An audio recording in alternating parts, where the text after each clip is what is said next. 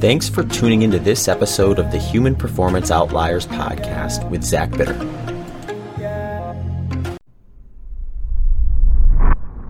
All right, folks, if you are interested in adding some structure to your training program, I have some options that might interest you. Over on my website, zachbitter.com, I have a wide range of ready-made plans that have options for beginners to advanced endurance athletes. I also have personalized plan options where I will cater a plan specific to the event you are preparing for and your personal schedule and training availability. You can also access a variety of add-on options from email collaboration to consultation calls to help guide you through your training and nutrition needs. You can access these with or without a formal plan. So head over to zachbitter.com and let me know what you think.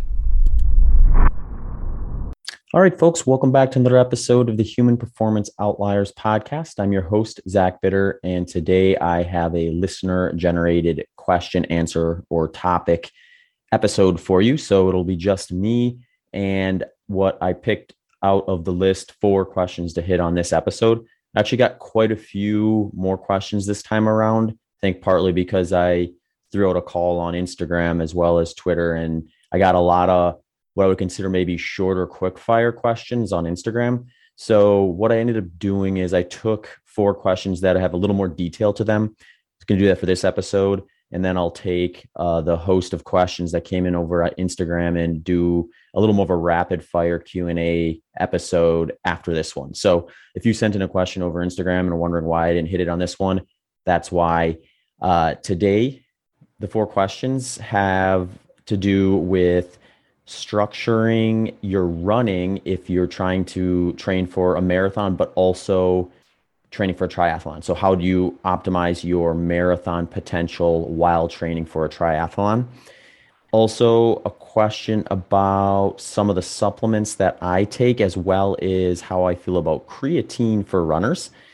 And then we have a question that sort of fits along those lines as well, which is essentially asking about supplementing with essential amino acids, timing of it, should you do it, that sort of thing.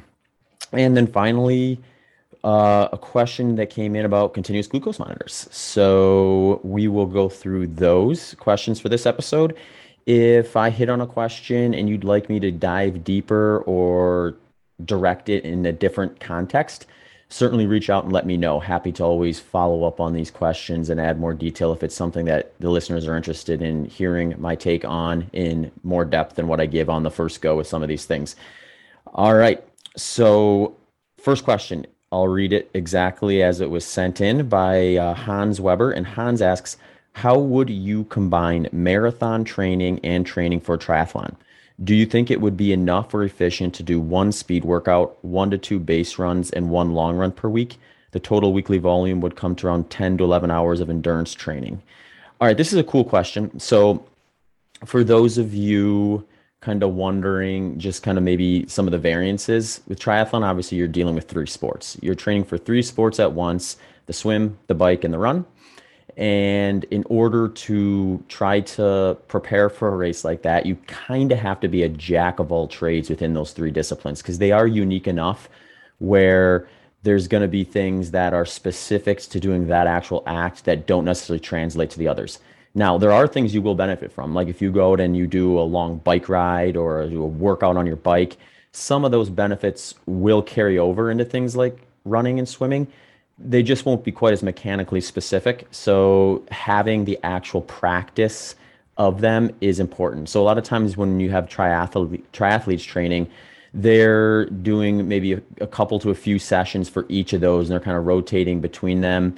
They're going to be doing specific workouts within it. It's just kind of like a lot more going on with that.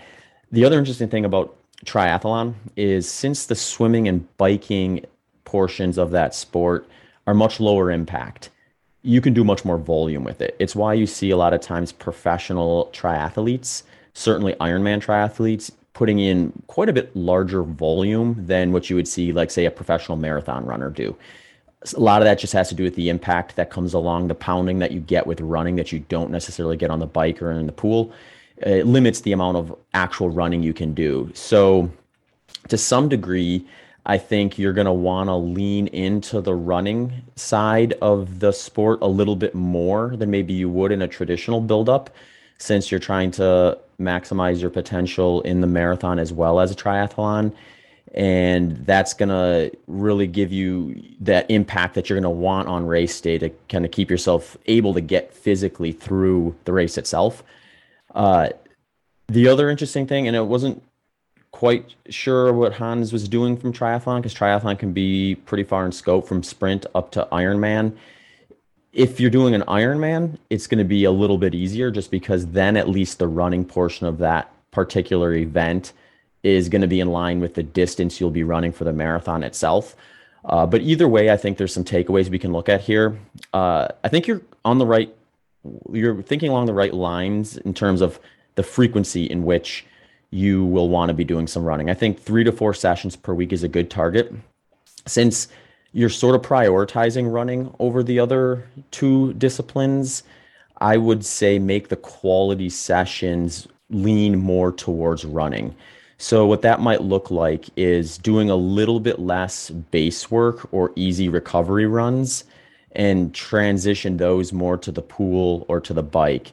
But when you're working on things like short intervals, tempo runs, long run development, that sort of stuff are going to be good focus points for you to be able to do and do specifically towards the marathon. So the marathon is going to have some differences from other endurance events in that its intensity is going to be different because it's a very specific distance. So the workouts that you do, or at least the order in which you do them for, say, a marathon versus a 10K, is going to be a little different. So as you're kind of moving through your training, you're going to want that order of operations to match up towards your marathon as best as possible. And what that likely means is early on, let's say you're focusing on some short intervals, I would make one of those speed workouts a short interval session earlier in the training plan.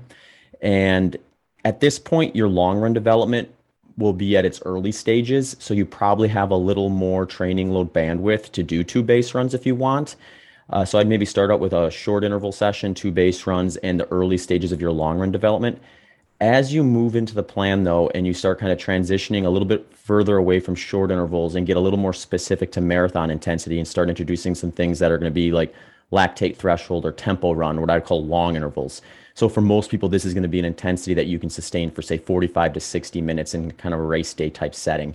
As you kind of transition into more of that work, you're going to increase your volume almost by default because you're lowering intensity a bit. And when you lower intensity, a lot of times you're going to increase volume in order to keep that training load similar or the same in some cases.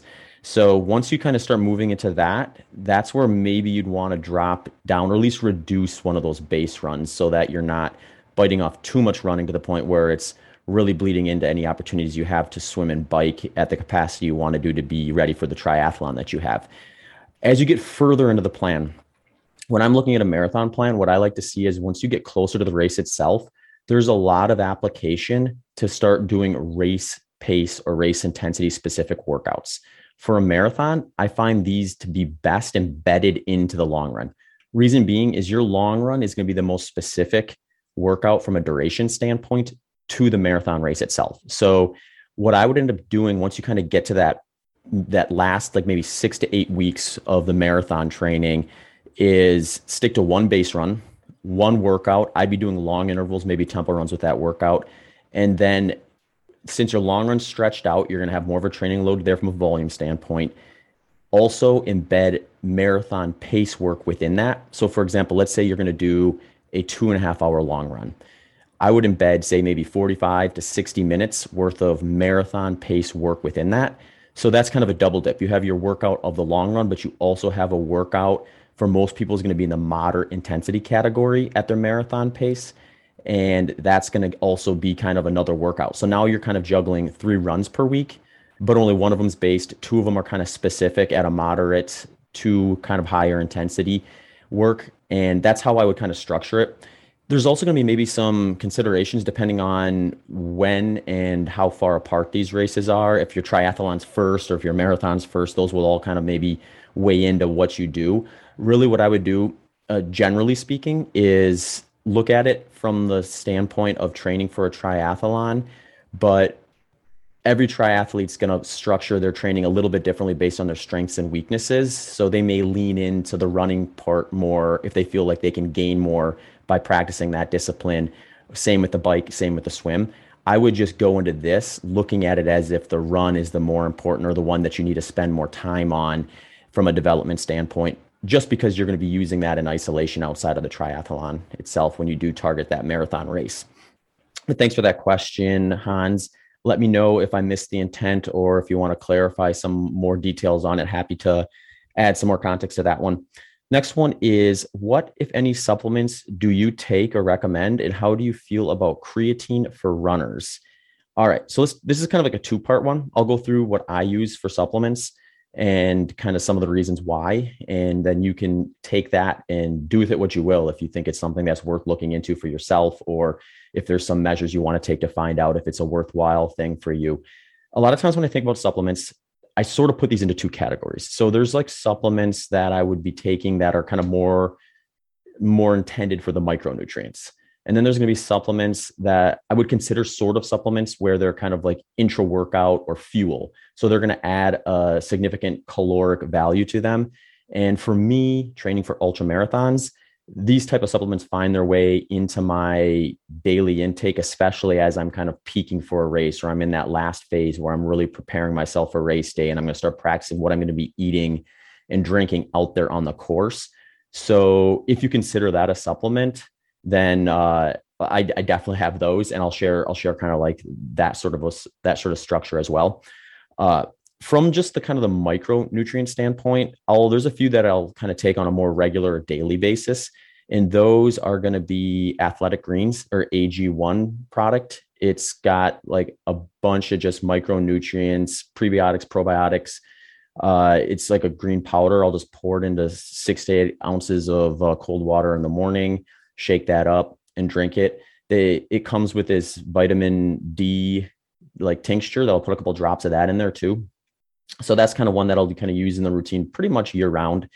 The other one that I'll use on a pretty frequent basis, if not every day, especially during kind of peak training phases, is Magnesium Breakthrough, which is a magnesium supplement. And I'll take 2 caps of those before I go to bed at night, mostly just for the relaxation. Magnesium tends to be a micronutrient that people can be more likely to be deficient in, and probably hits endurance athletes a little harder. So I'll take those for that purpose. Then the other one would be Element electrolytes, if you want to consider that a supplement. So this one will fluctuate a little bit more based on heat. So if I'm running in cooler temps and the salting of my food and the electrolytes in my food are adequate, I might just be drinking water and having a little bit of Element here and there for longer sessions or specific workouts. When you get to the summer, I'm out there doing longer runs, training in the heat for extended periods of time and things like that. And being able to kind of stay hydrated during the workout itself becomes more challenging. I'll end up kind of phasing in a little more of those elements. But one of the packets of Elements is good for me and for about 2 liters of water. So when it gets to be where I'm using it frequently enough, sometimes I'll just have like a 2-liter bottle that I'll put 1 packet into and just have that kind of in the fridge so I can fill up bottles for it. Or if I want more electrolytes in while I'm sipping on water throughout the day, I have that there. I'll throw them into a travel bag and stuff too, because I find like when I'm traveling is when I'm less consistent, or at least deviating from my standard cooking practices a little bit more than I normally would, because I'm not, in my own kitchen cooking my foods on a consistent basis like I would be when I'm at home for extended periods of time. The next would be kind of the intra-workout stuff, or the lifestyle food stuff. So for me, I lean pretty heavily on the S-Fuels product line for that. They have a product called Race Plus that I'll use for my carbohydrate, muscle glycogen defense stuff. So that's basically only during workouts that I'll use that. Long runs when I'm getting closer to the race itself. So I practice that because it usually makes up, close to 50% of my intra-race fuel. So that one ends up kind of ebbing and flowing a bit as well, but it flexes up quite a bit when I'm doing long run development, and that lasts like 6 to 8 weeks before a race itself. And then I'll use their whole product line throughout in certain phases. It just depends on what my calorie needs are, my macronutrient ratios are. They make a line of low carbohydrate stuff. So like their protein powder Revival, I'll have a scoop of that, especially if I'm not eating things that have quite as much protein in it or traveling. I'll lean on that a little bit. And then their S Fuels Train and Life are kind of their fat-based powders that the Train is kind of fruity flavored. So I'll put that in kind of like some high-fat smoothies sometimes. The Life powder I'll use in like coffee as like a creamer sometimes as well. And then they've got another product that's relatively new called Keto 3, which is just kind of like a cereal-based low carbohydrate product that's kind of a lifestyle thing. So here in the summertime, a lot of times when I'm training in the heat, training's ramping up, and I'm bringing back a little bit more carbohydrates, I'll make kind of like a fruit yogurt Keto 3 bowl that I'll mix like some chopped up fruit, some yogurt, and I'll put a few scoops of the Keto 3 in there. And then maybe a scoop of the Revival protein as like a post workout or post run uh, meal or snack to kind of close the gap between finishing and when I'll cook a full meal or something like that. I just tend to think when it comes to picking the carbs I'm going to use, when it gets hot out, I usually turn more to fruits. When it's a little cooler out, winter years, I'm maybe looking more towards like tubers and squash type stuff. So this time of year, that the fruit yogurt Keto 3 S or Keto 3 Revival mix is something that I probably have a little more frequently than I would say like in January or February when the temps are a little chillier. Um, I have actually been playing around with this beetroot extract that I don't know if I'll continue to use or not. I actually eat a fair amount of beets. That is a carbohydrate source that I tend to keep around a little more frequently. So I'm not sure that I necessarily need more of it, but beetroot and beetroot extract is something that's been fairly well studied and can be helpful for endurance athletes. So I had a company send me some of that, so I'm just playing around with it right now. Maybe I'll talk a little bit more about that in a future episode and dive into kind of why beets are maybe a better carb source, if you want to say that, than some alternatives in a future episode. Then the second part of the question is creatine. And this is a good question because creatine has been studied for a long time, like over 100 years. And it is very well respected within the fitness community as a supplement that does generate returns.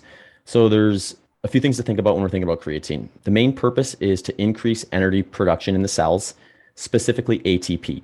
So we're thinking about like that energy that is really quick, really fast. So think like sprinting or weightlifting, these high intensity type stuff. So that creatine phosphate that can help replenish ATP. So if you do something explosive and you dip into that ATP, the creatine phosphate can help replenish that. That's why you see a lot of times like weightlifters, bodybuilders, sprinters, or more high intensity athletes turning to it or talking about it a little more than do the endurance community.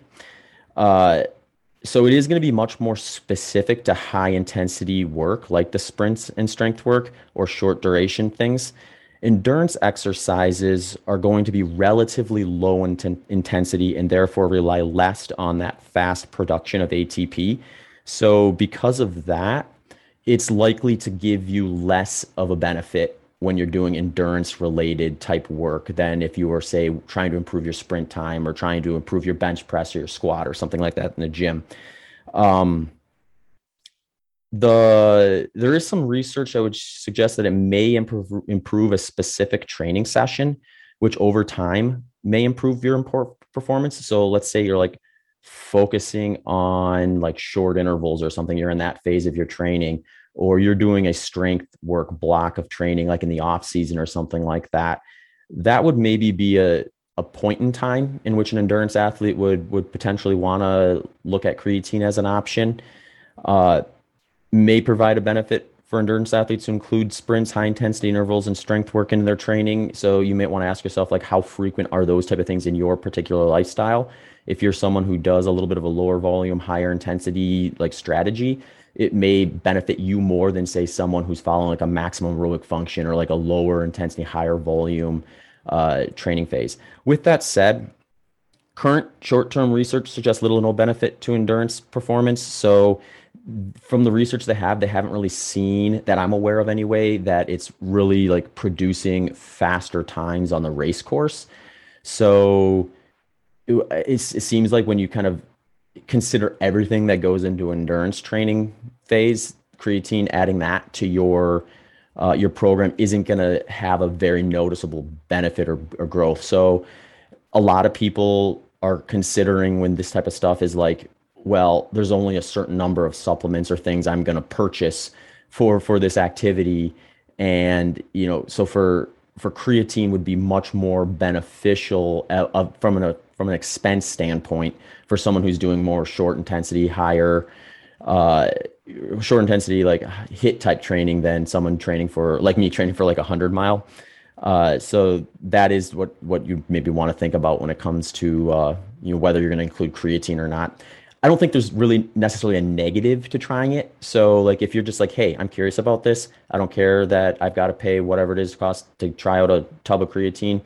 I mean, you can try it out and see how it goes for you, and if it works out and you want to keep it in the routine, if it's worth that expense, then go for it. But thanks for sending in that question, Sean. Another great way to support the Human Performance Outliers podcast is through the show sponsors. If one of the show sponsors has a product you're interested in trying out, you can let them know that you support this podcast by ordering through here.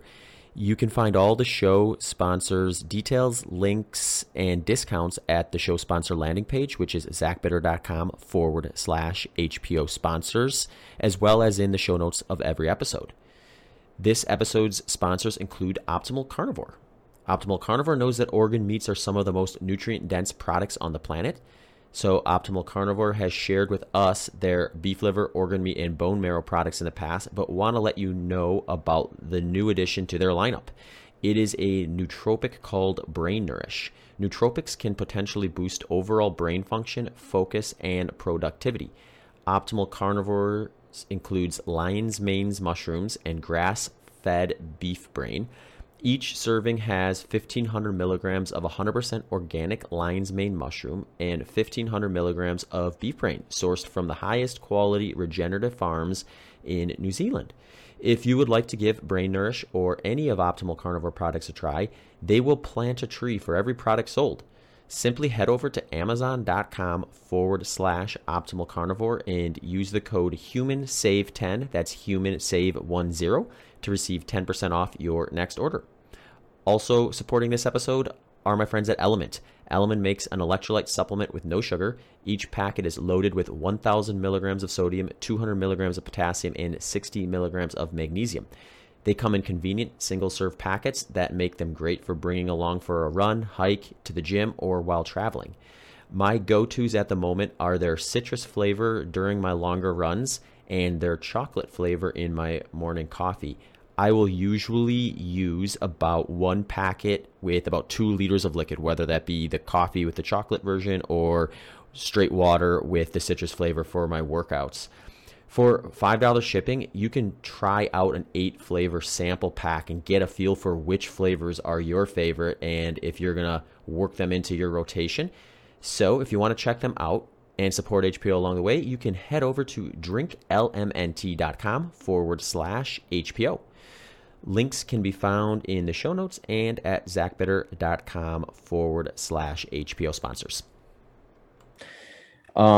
Next question is, how best to supplement with essential amino acids and what doses and timing if you have not covered this before? And that's from Jeffrey Harper. Okay, a couple things here. So Jeff said essential amino acids. Sometimes I see people confusing essential amino acids and branched chain amino acids. Essentially, branched chain amino acids, which also are something that like the fitness industry and performance-based supplements and things like that will tend to lean on from time to time. Essentially, what we're looking at here is essential amino acids. There's 9 of them. And of those 9, 3 of those are branched chain amino acids. So there's a few things to consider here. Jeff, you didn't necessarily say what you're training for. So I'll add a little bit of context around some stuff. So if I do hit on it, you'll have some specifics. Otherwise, I'll have a general overview as well. They actually did a study with branched chain amino acids. So 3 of those 9 that they supplemented before and during a 100-kilometer ultramarathon. And that study showed that it had no effect on performance, skeletal muscle damage, or renal function. So it seems that at least with that study, when you're starting to get into those ultra marathons or 100-kilometer races, supplementing with BCAs or um, BCAs or essential amino acids is probably not going to be something that's going to move the needle on your performance a whole lot. Um, there is some research that would suggest that around 8 to 10 grams of branched chain amino acids, so three of those essential amino acids, may reduce delayed onset muscle soreness. So, some decent research to support this. But the thing about it is, I don't believe those studies that have been done on that have been compared to just adding additional protein. So they didn't really do anything where they like had one group do everything normal, like a control group, another group take in the essential amino acids, branched chain amino acids, or both of those, or one of both of those. I guess you could technically have four arms to that study, and then have just someone take like a whey protein. So it's hard to know sometimes if that introduction of that 8 to 10 grams would have been the benefits, or the reduction in DOMS would have also been reduced by just taking like a scoop of whey protein, or like 8 to 10 grams of whey protein or something like that. So it's kind of hard to tease that out. Um, so usually my general advice then is like, if you're someone who isn't hitting your protein requirements, you may notice some benefits from these, but then again, you may also just be able to increase your protein and take care of that as well. So in that scenario, maybe you'd be better off just taking a protein supplement or something like that. One interesting thing, though, that I will add is it is possible that they can improve fatigue resistance. So in like a prolonged race, something that you're going to do overnight, there may be some application for that if you're trying to kind of like improve your perception of like fatigue while you're out there. So that's where I wonder if with that 100-kilometer study, it may have been just short enough where they hadn't gotten to a point where like fatigue resistance to the degree of like sleep deprivation and things like that weren't really in the cards for that particular study. So maybe there's something to be had there with that. But at this point in time, I would say like, if you have like a budget of like X number of dollars that you're going to spend on supplements or gear or whatever it is for your sport and things like that, generally speaking, and this kind of actually will go in line with the first question with supplements and things like too, the more you can check, the more boxes you can check with your just daily diet, which is going to be something that is kind of a built-in expense to some degree, where there's a certain amount of food and groceries you're going to be buying anyway. So if you can structure that in a way where you're checking a lot of these boxes and limiting the amount of extra money you have to spend on supplements, that's probably the way to look at this. So foundationally speaking, try to get as much of this as you can in your day-to-day diet. When you enter like a big training block, or you're focusing on peaking for an event or something like that, and it's getting more difficult to check all those boxes through your daily diets, or if the diet that you prefer and is sustainable for you and that you enjoy is deficient in some of these, that's when it's maybe be worth taking a look at adding some of that stuff in. So one thing you can do to potentially check that at an individual level would be to get a blood panel done maybe a couple times a year and just check to see if you're in range. Generally speaking, with that, a lot of times when you're like deficient enough in some of these things, you start to notice it. Like you don't feel great. You don't feel like you're hitting your workouts as well as you have in the past. So to some degree, I think you can use that as maybe the first test before you go and start spending a lot of money on things like blood tests and stuff like that. Is if you start noticing that something feels off, like you're not sleeping well at night, or your energies are chronically dipping low and things like that, and you're eating enough and doing all the sleep hygiene things like that, then maybe it's worth taking a look at a blood panel to see if you're deficient in something, and then specifically target that area versus just throwing the kitchen sink at it, so to speak. But awesome. Thanks for that question, Jeff. Let me know if I missed your intent on that. Last question is from Tim Busby, and Tim asked, for a dedicated but recreational distance runner, what are the possible benefits of wearing a continuous glucose monitor? Would love to try this, but only if the insights are actionable and somewhat meaningful for diet and training adjustments. This is a cool question because CGMs, or continuous glucose monitors, have become much more popular over the last couple of years because there's been a number of companies who have brought to market pretty non-invasive ways to track essentially 24/7. So the way these devices usually work is you'll get this little like kit, and with the kit we'll have a little tool that will punch the little continuous glucose monitor onto the back of your tricep, and they'll oftentimes come with a little like sticker that you put over that so it stays in there. And you're going to wear that for typically 2 weeks. And during that 2 weeks, these things will be able to tell you with your smartphone, you just scan it and it will tell you where your glucose numbers are at. So you can scan it a few times a day, you can scan it as often as you want, but as long as you're scanning it essentially every 8 hours, it will give you that trend line of where your glucose numbers have been from certain things. So what a lot of people have been using these for is they will be testing out how their body responds to certain groups of foods, certain individual foods, and from certain timing and things like that. So in terms of actionability, if you're curious about how specific foods in your diet are going to impact your glucose scores, whether you're going to have like a big glucose excursion and if it's going to come down right away, which is kind of what your body should do, or if certain foods shoot it up and keep it up for a while and see where things are either working for you or against you, that would be something that you could use to kind of figure that out.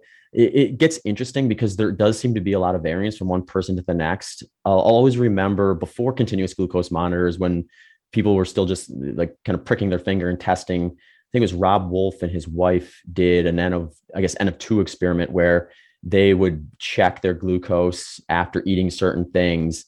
And one of them that was really funny was when Rob would eat like a cookie, his would shoot way up, his wife's wouldn't. Then he'd eat a banana, his wouldn't shoot up, but hers would. So like whether they were fine or hurt by that glucose jump is kind of the next question. I think a lot of it has to do with how well your body controls for that. But from an actionable standpoint, I think if you're seeing like certain food products shoot your glucose way up, and then in order to correct that, it dips way down, and you have like this deep energy low or this lethargy kicking because of that, just from like a consistent energy standpoint throughout the day, that might be something that's worth knowing. It also might be worth knowing what food groups really bring it up fast, because if you think of this from an application from an endurance athlete, you want your glucose to be like available to you while you're out there racing. So if it starts to dip too low, that's a time where taking in some carbohydrate or boosting it up a little bit might be in your benefit. But if you're like racing along and your glucose is really high, that might not be the best time to say eat one of those foods that's going to jack it even higher up, because you might end up getting yourself on a roller coaster ride where you're kind of chasing the highs and dealing with the lows a little bit more. They actually did a study with continuous glucose monitors for, again, another 100-kilometer race that was in Dr. Mark Bubb's book, Peak, where they looked at even just recreational 100-kilometer athletes versus professionals and looked to see like how their fueling strategies may differ based on kind of their ability level and goals and pacing and all that sort of stuff. So that might be something that's worth checking out if you want to kind of see how that would go. What I've done with some of my coaching clients who have been using continuous glucose monitors is what we do is we just take good inventory while they're wearing it. So some of the stuff I just talked about, like what do you notice when your glucose score dips its lowest? How do you feel? And what can you do let's say you don't feel good when it dips low, which is going to be pretty typical. If you start to be able to notice that sensation, you can kind of predict what the monitor is going to tell you. And if you practice enough while you're wearing it, what you can do to remedy that, that's your action plan. Then you don't necessarily need to have that on. You just know, oh, when I feel like this is what I do. So it might shed some light on like just kind of an order of operations that you do specifically for yourself when you're in certain states, if that kind of makes sense. It also might help you kind of organize where and when you eat certain types of foods and things like that. So I guess to answer or to summarize that answer, I think if you have a chance to wear one for 2 weeks, 4 weeks or something like that, you'll probably gather at least some data points that'll be valuable for you. Do you need to be wearing them all the time after that? Probably not. I bet after a while you get intuitive enough with kind of how you feel at certain ranges or certain spots that you'll just know what to do and what not to do based on that. So it might be something that you reintroduce if you're going to kind of do a dietary revamp and find out like what new foods you're introducing are going to impact it differently than what you had done more. But if you're pretty consistent with the foods you eat and you're just going to kind of follow that program, then once you kind of get the data you're looking for, you can probably rely on it being consistent over time if other lifestyle factors like exercise, sleep quality, and things don't change. The other interesting thing you could do too with a CGM that would be hard to do without it would just be to monitor how things like sleep impact it. I know when I've worn mine, if I had a bad night of sleep, my CGM monitor would freak out a lot more aggressively with very similar foods that I would have eaten when I had good sleep as well. So there are some kind of interesting little lessons you can learn from there too. That one's probably pretty consistent from one person to the next. I think sleep deprivation is going to create that experience in most cases. So I probably don't have to tell you wear a CGM so you get enough sleep. That might just be something you're probably going to try to strive for anyhow. But you can check other things too, like how does your body respond? How does caffeine impact things? How do things like artificial sweeteners impact it, if at all? Some stuff that could potentially be at an individual level that you want to know specific about yourself and find out where you square off amongst kind of the general populace and the studies that have focused on those in the past. All right. So those are our 4 questions. If you want to submit a question for a future guest question and answer show, feel free to shoot me a note at hpopodcast@gmail.com or hit me up on social media. I'll usually throw up a post on Twitter every couple of weeks collecting some questions. And like I said in the beginning, I've been throwing up on an Instagram story too to collect a few that way as well. So if you have something or you want me to dive in deeper on a topic we have covered, shoot me a note and we will add it to the queue.